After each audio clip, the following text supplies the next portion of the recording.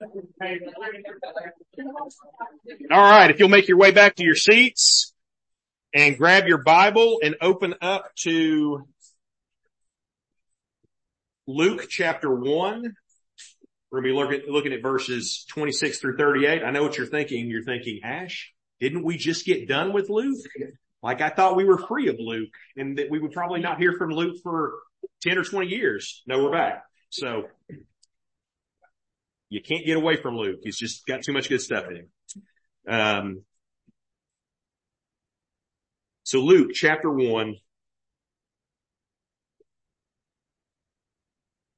verses 26 through 38.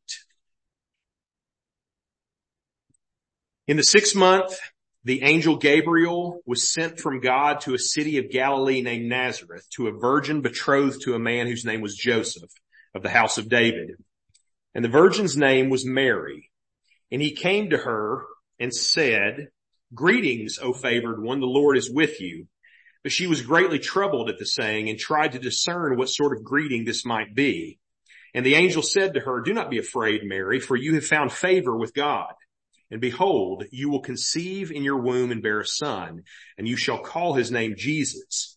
He will be great and will be called the Son of the Most High. And the Lord God will give to him the throne of his father David, and he will reign over the house of Jacob forever, and of his kingdom there will be no end." And Mary said to the angel, "How will this be, since I am a virgin?" And the angel answered her, "The Holy Spirit will come upon you, and the power of the Most High will overshadow you. Therefore the child to be born will be called Holy, the Son of God. And behold, your relative Elizabeth in her old age has also conceived a son, and this is the 6th month with her who is called barren. For nothing will be impossible with God." And Mary said, "Behold, I am the servant of the Lord. Let it be to me according to your word." And the angel departed from her. So let's go to the Lord in prayer.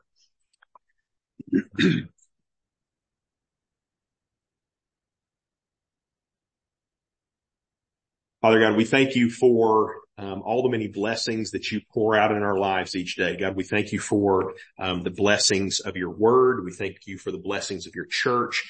And we thank you for the blessings of the heritage and the knowledge of the story of the coming of your son into the world. God, we thank you that we live in a culture that despite the fact that it has distorted and abused the annual season and celebration of Christmas, that it has emphasized wrong things and shifted the focus away from your son, and yet the truth of who he is and the reason for the season, the fact that we celebrate the coming of Jesus Christ into the world, God, still rings true. It is still spoken of and preached and shared in the midst of all the goofy stuff that we have added to it. And so, God, that is something to be thankful for. That we live in a culture that to its bones, to its core, to its cells, is founded upon the truths of your word and of who Jesus is. And so, God, we don't take that for granted. We thank you for the way that you continue to work in our world, in our nation, in our community. God, and we ask that you would continue to do so, that your spirit would move, and that you would use the Christmas season and the services and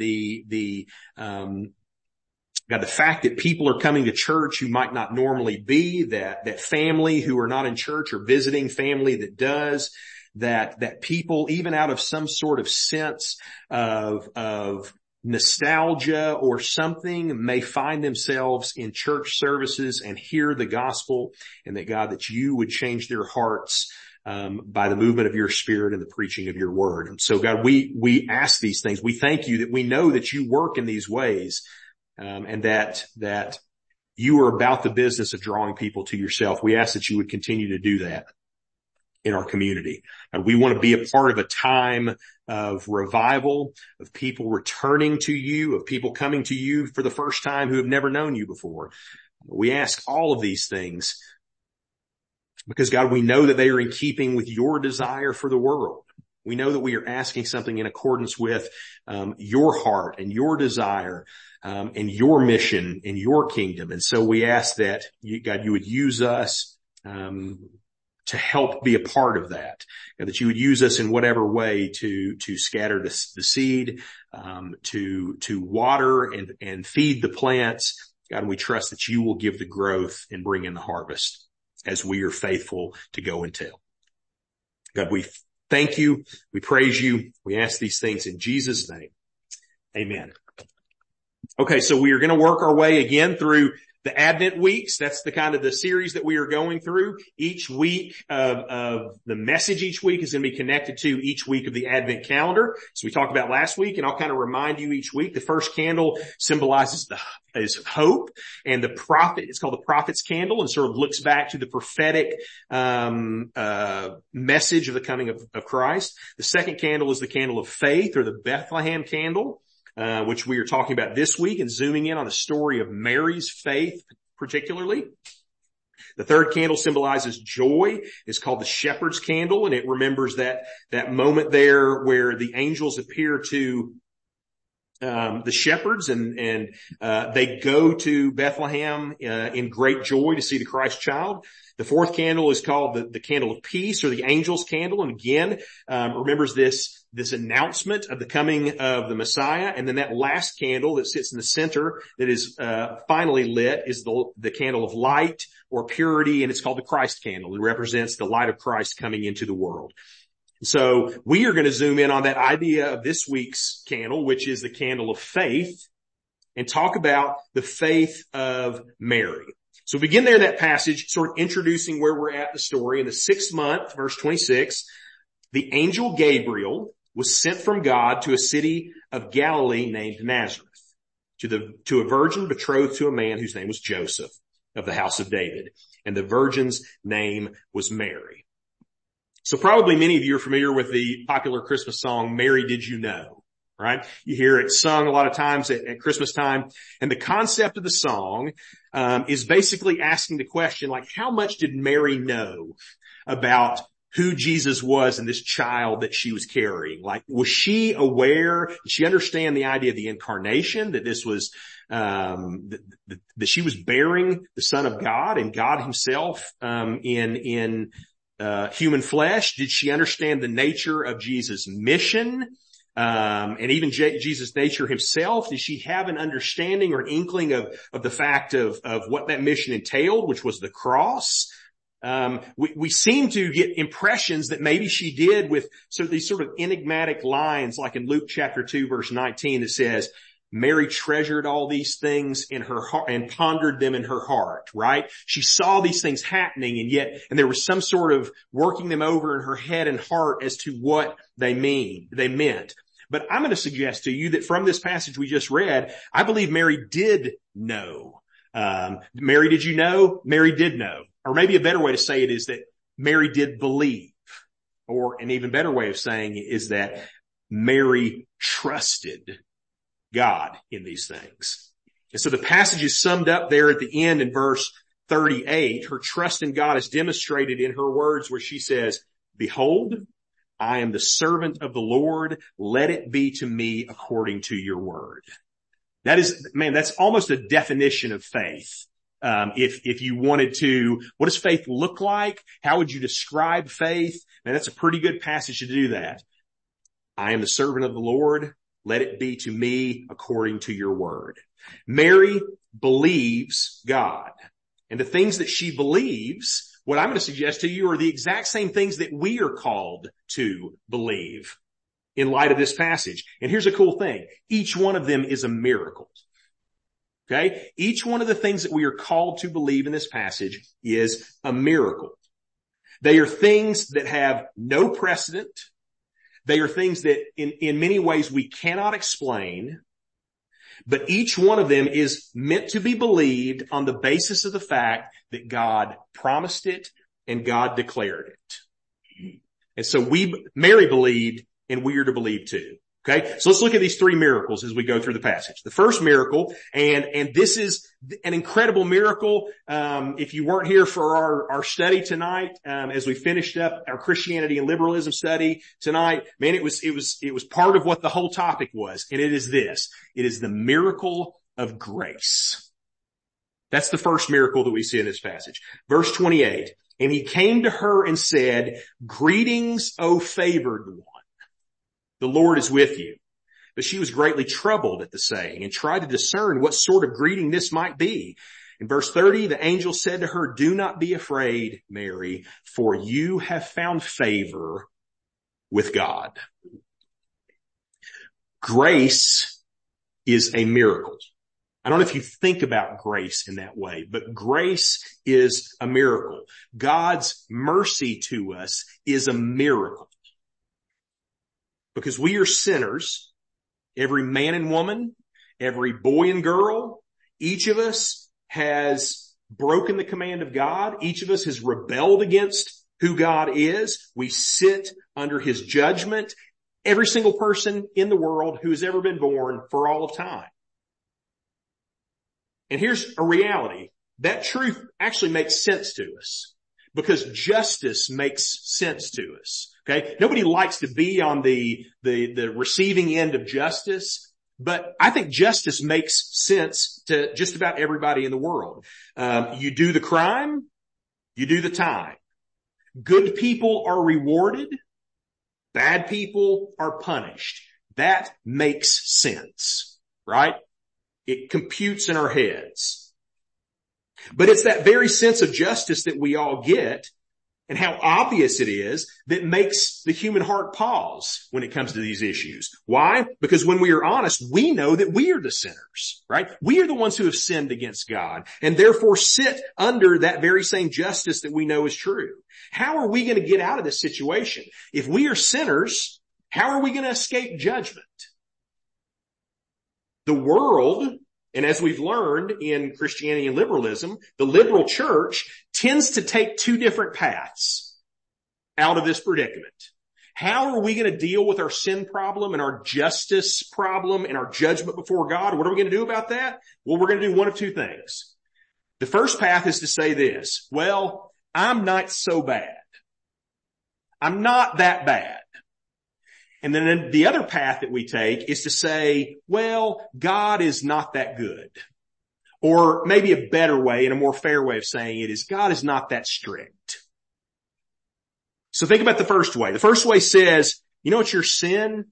It's a small thing, right? It's really just not that big a deal. It's not that bad. It's not that out of the ordinary. Everybody sins the way you sin. Yeah, sure, there are real sinners out there. There are Charles Mansons and Hitlers and Osama bin Laden type people, like really bad people. But man, my sin is small and paltry compared to that stuff. And really, I'm a pretty decent person, and surely God must see that.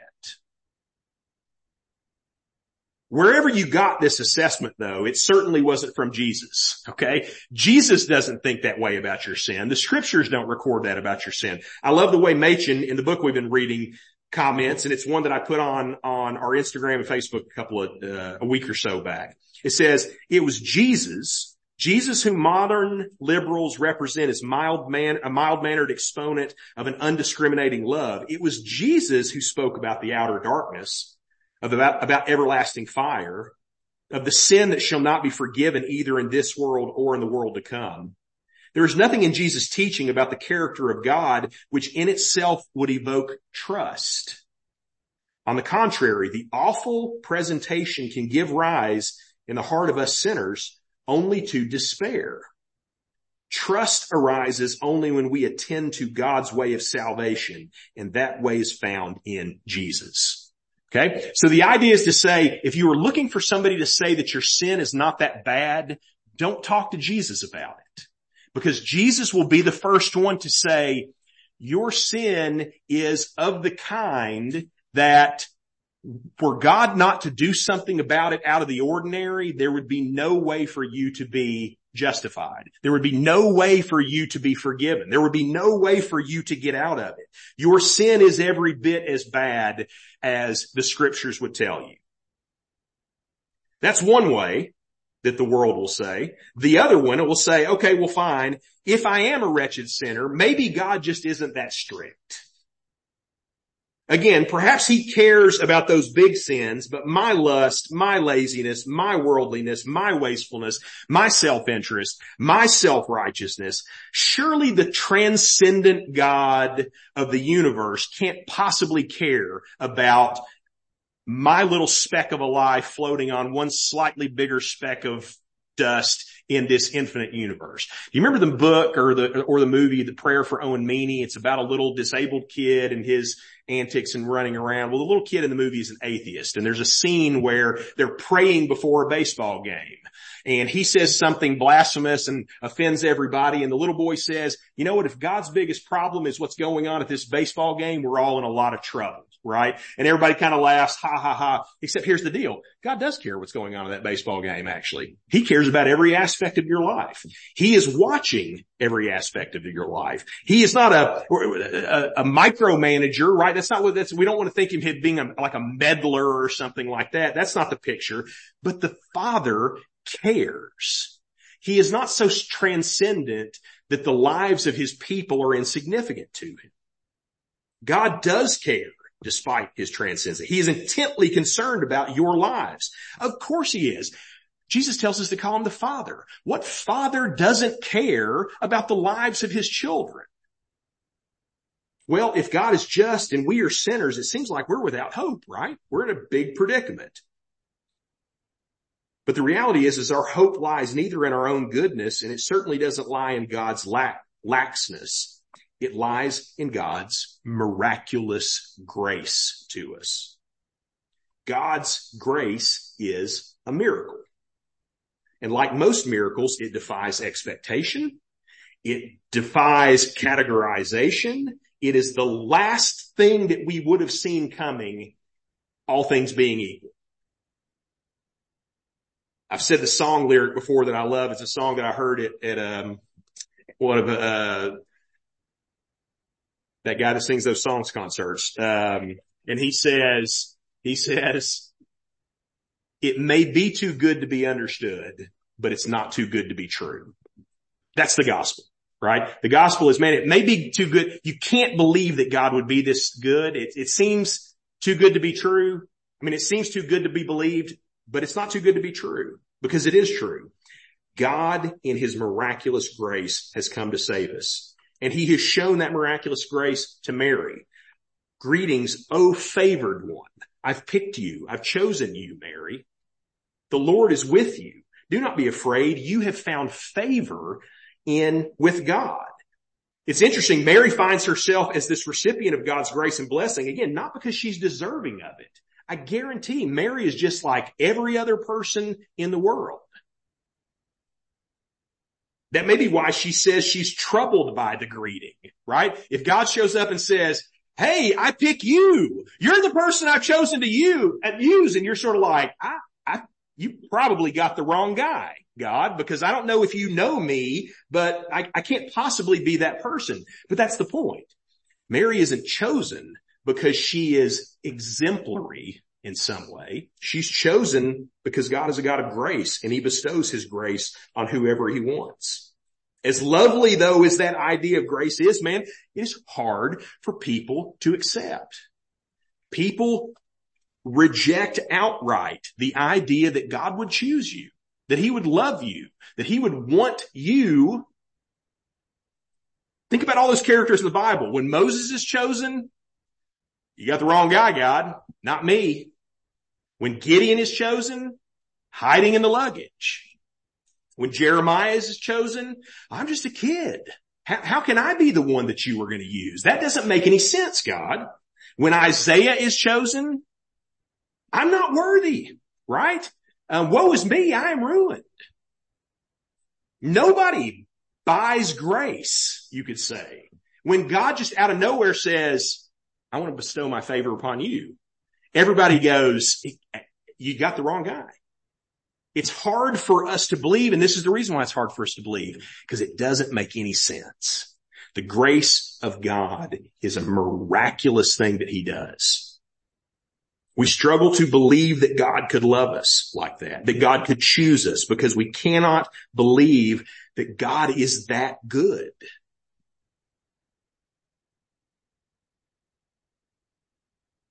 Tim Keller says it perfectly. We are more sinful in ourselves than we ever dared to believe, and yet at the very same time, we are more loved in Christ than we ever dared to hope. Grace is a miracle, and you are called to believe that miracle, not because it makes sense, but because God has promised it and declared it.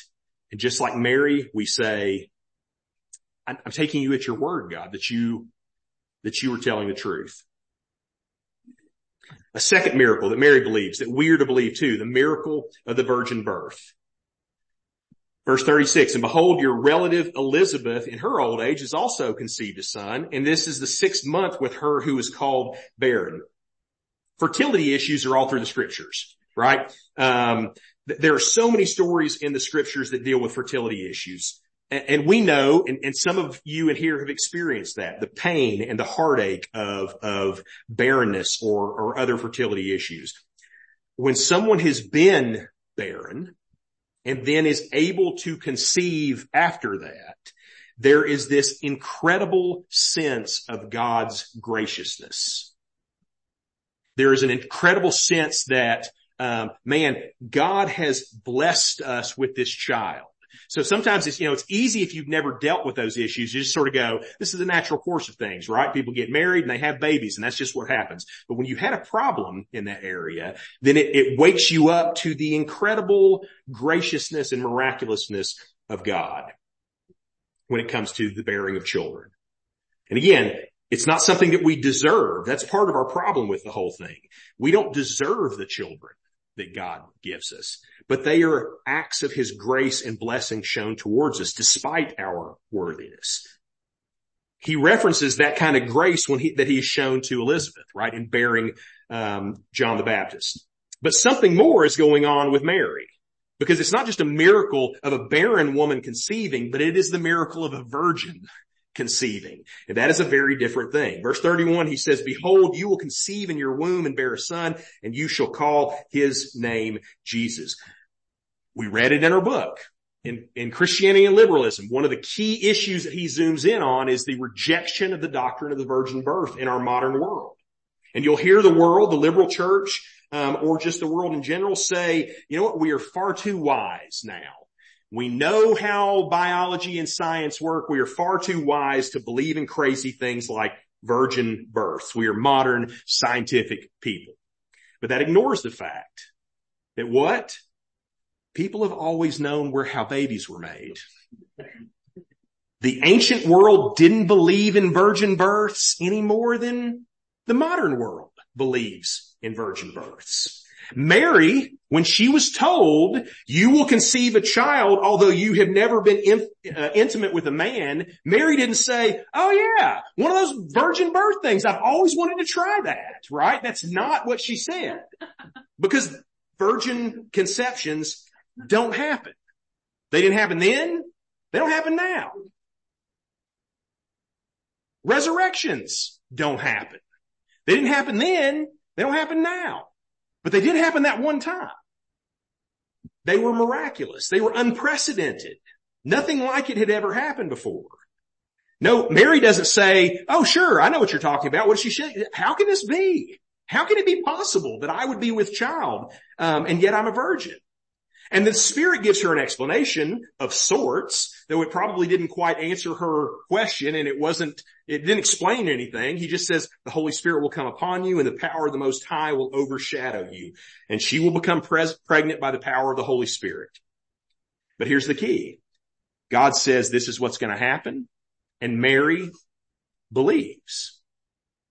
She has faith that it will be as God says it would be, even though she does not understand it. Another aspect of this issue of the virgin birth is that the world, and sadly, segments of the church, are faithless when it comes to the virgin conception, the virgin birth of Jesus, not by rejecting it outright, but basically by saying it's not that important. It doesn't matter. A Christian need not be bothered by this doctrine. You don't have to worry about it. You can believe it or not believe it. Just let it go. If it bothers you, it's insignificant. But here's something cool right in the midst of this passage. The archangel Gabriel disagrees with you. Because in verse 35, he says, because the conception will be from the Holy Spirit, then in the second half of 35, therefore, the child will be born, who will be born will be called holy, the Son of God. The virgin birth is inextricably linked to Jesus' sinlessness. And if Jesus is not conceived by the Spirit, then his death cannot pay for our sins because he is not a sinless sacrifice, and therefore we are still in our sins and will spend eternity separated from God. All mankind bears not only their own guilt, but also the inherited defilement that comes from Adam. That's how we understand it, right? We bear both the guilt, that is, we are counted as associated with Adam's sin because he is our representative head, but we also inherit his sin nature. And so that means not only do we born with the guilt already on us, but we are already from birth bent towards sin. In fact, from the moment of conception, we are bent towards sin. It's like a congenital birth defect. It is like being a crack baby, to be addicted to drugs that you never took, and yet you are already addicted to something that you have never willfully received. That's how we are conceived. That's how we are born into the world, but not Jesus. Jesus is born holy because he takes after his Father, not our father.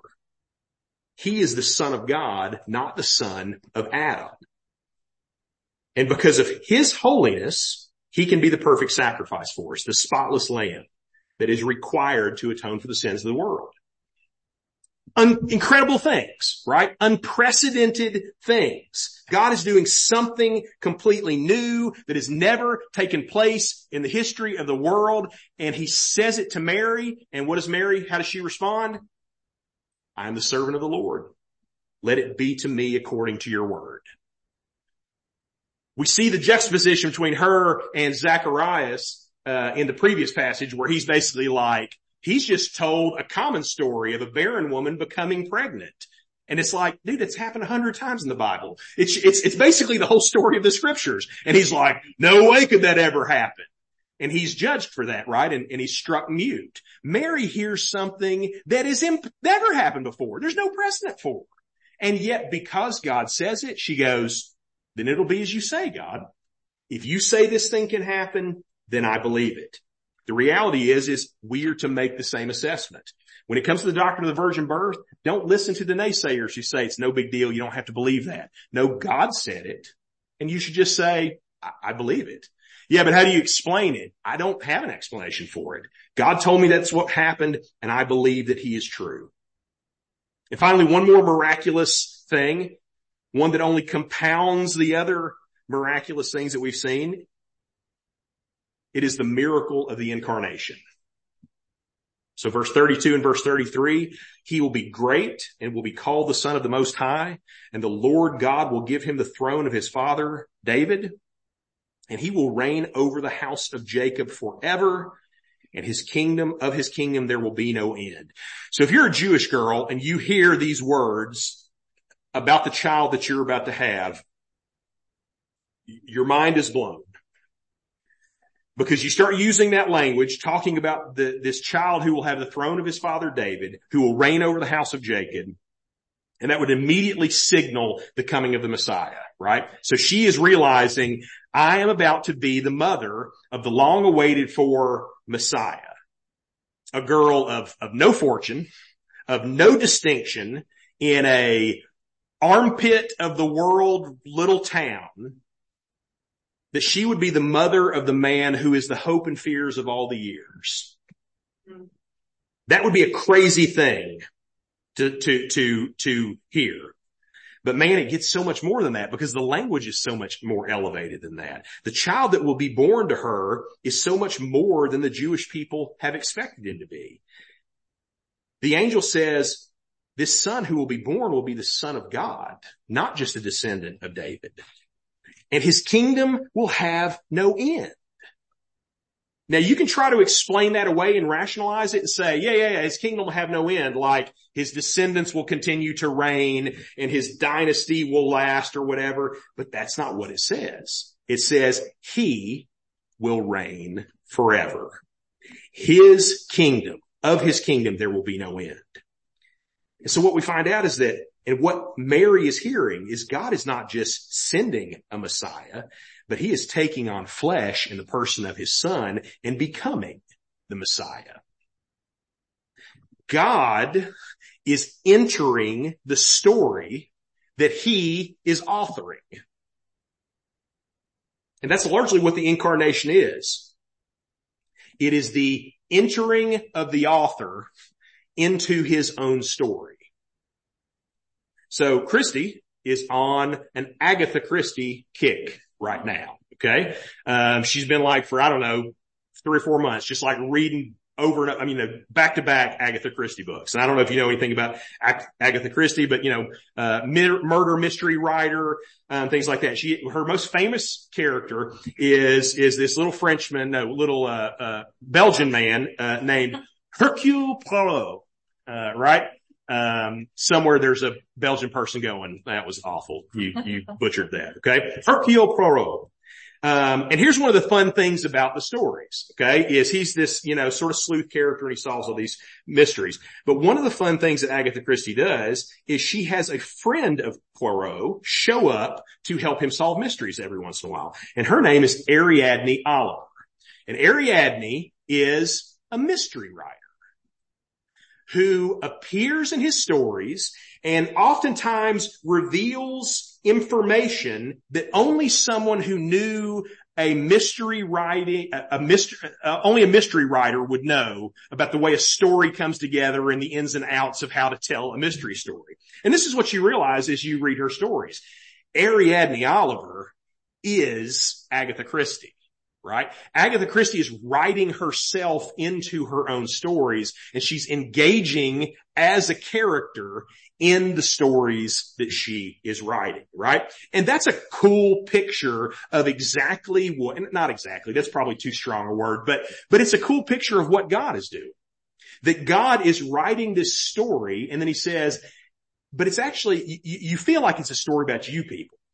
Right? There's a story going on and history is rolling through the years and you're just all running with your busy lives and you think that this story is all about you, but it's actually not about you. It's actually about me. And you know what I'm going to do?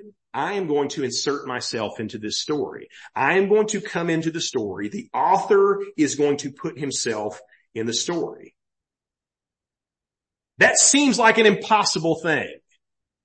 Okay. There's a funny reversal on that. There's another Agatha Christie story, and I don't think she actually wrote it, but it's sort of like one of these fan fiction things where Poirot comes into Agatha Christie's world. And you know what Agatha Christie thinks when that happens? She goes, I must be going crazy.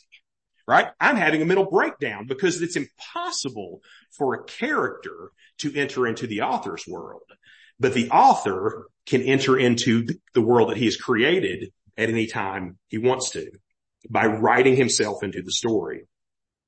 And so that the author would step into the story, that God would take on flesh and enter into our story, in fact, his own story, seems impossible, but then what does God tell us?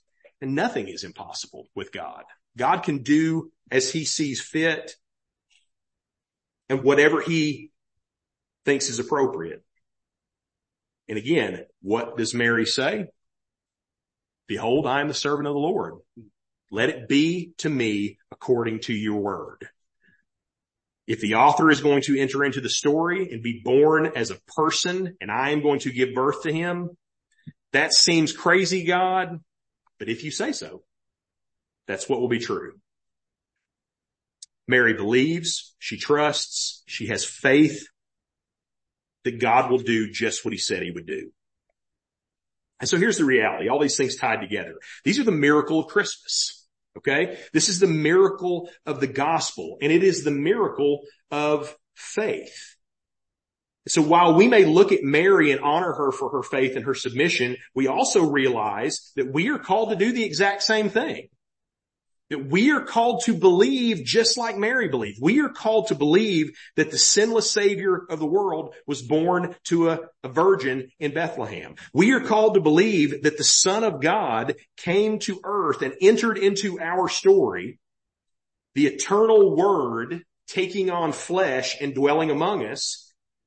And finally, we're called to believe that God is a God of grace. That beyond all hope and beyond all expectation, the God of the universe, who we rejected, still loves us and still desires to be in relationship with us, still desires to forgive us, and that he desires that so much that he is going to make sure that it is accomplished by sending his own Son into the world. And so the reality is this, and the message of this is of the week of faith, right? Of the candle of faith is believe. It's as simple as that.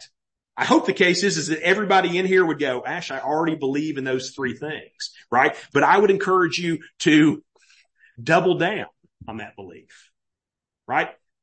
Despite what the world tells you, despite what your own heart tells you oftentimes. Believe on Jesus. Believe the gospel. That's the message of Mary's belief, and that is the call that is upon our lives. So let's go to the Lord in prayer.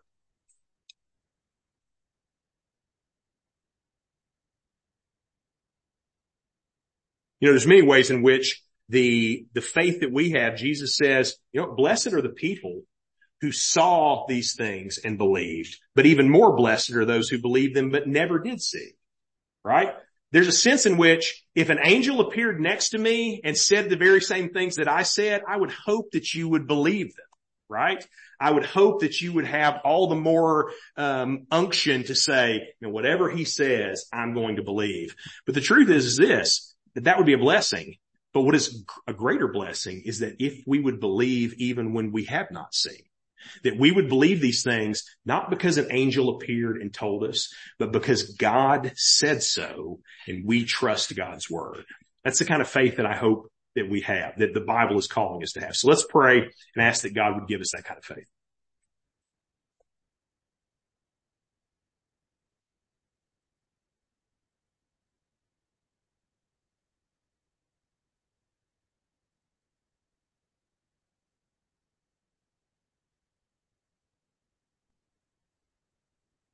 Father God, we are so smart and we are so smug and we are so enlightened and we have it all figured out.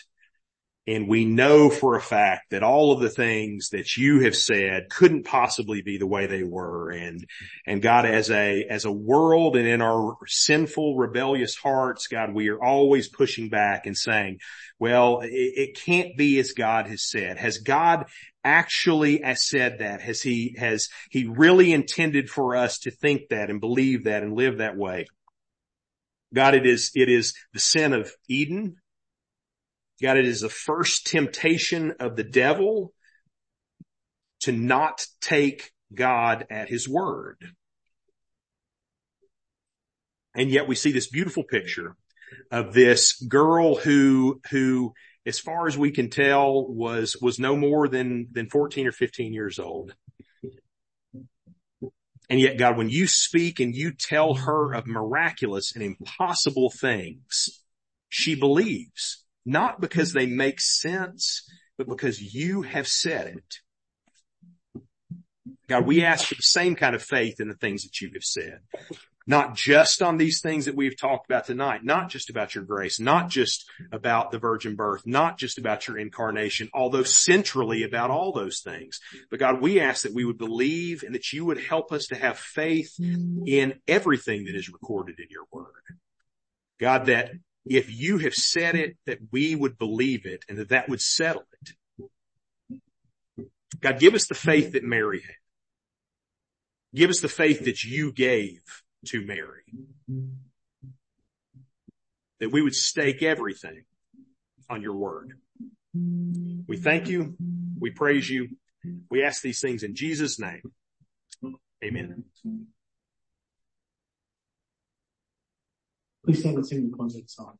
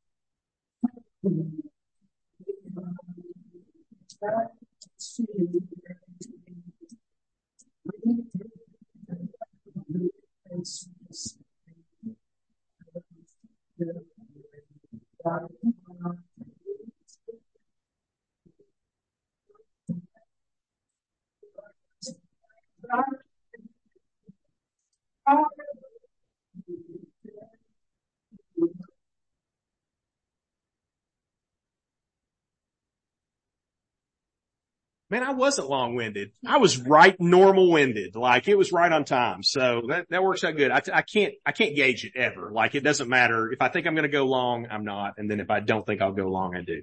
So, good to see you. Glad you're here tonight. Hope you'll join us the rest of the Advent season as we head towards Christmas. Again, hope that you can join us for both our downtown, lessons and carol service and be here on Christmas Eve night. I know that's kind of weird. Anytime the holiday fall, people got other things going on Christmas Eve. I understand that's kind of a difficult time for a lot of families, but man, I hope you can be here Christmas Eve, to worship with us, on that Sunday. So, have a great week.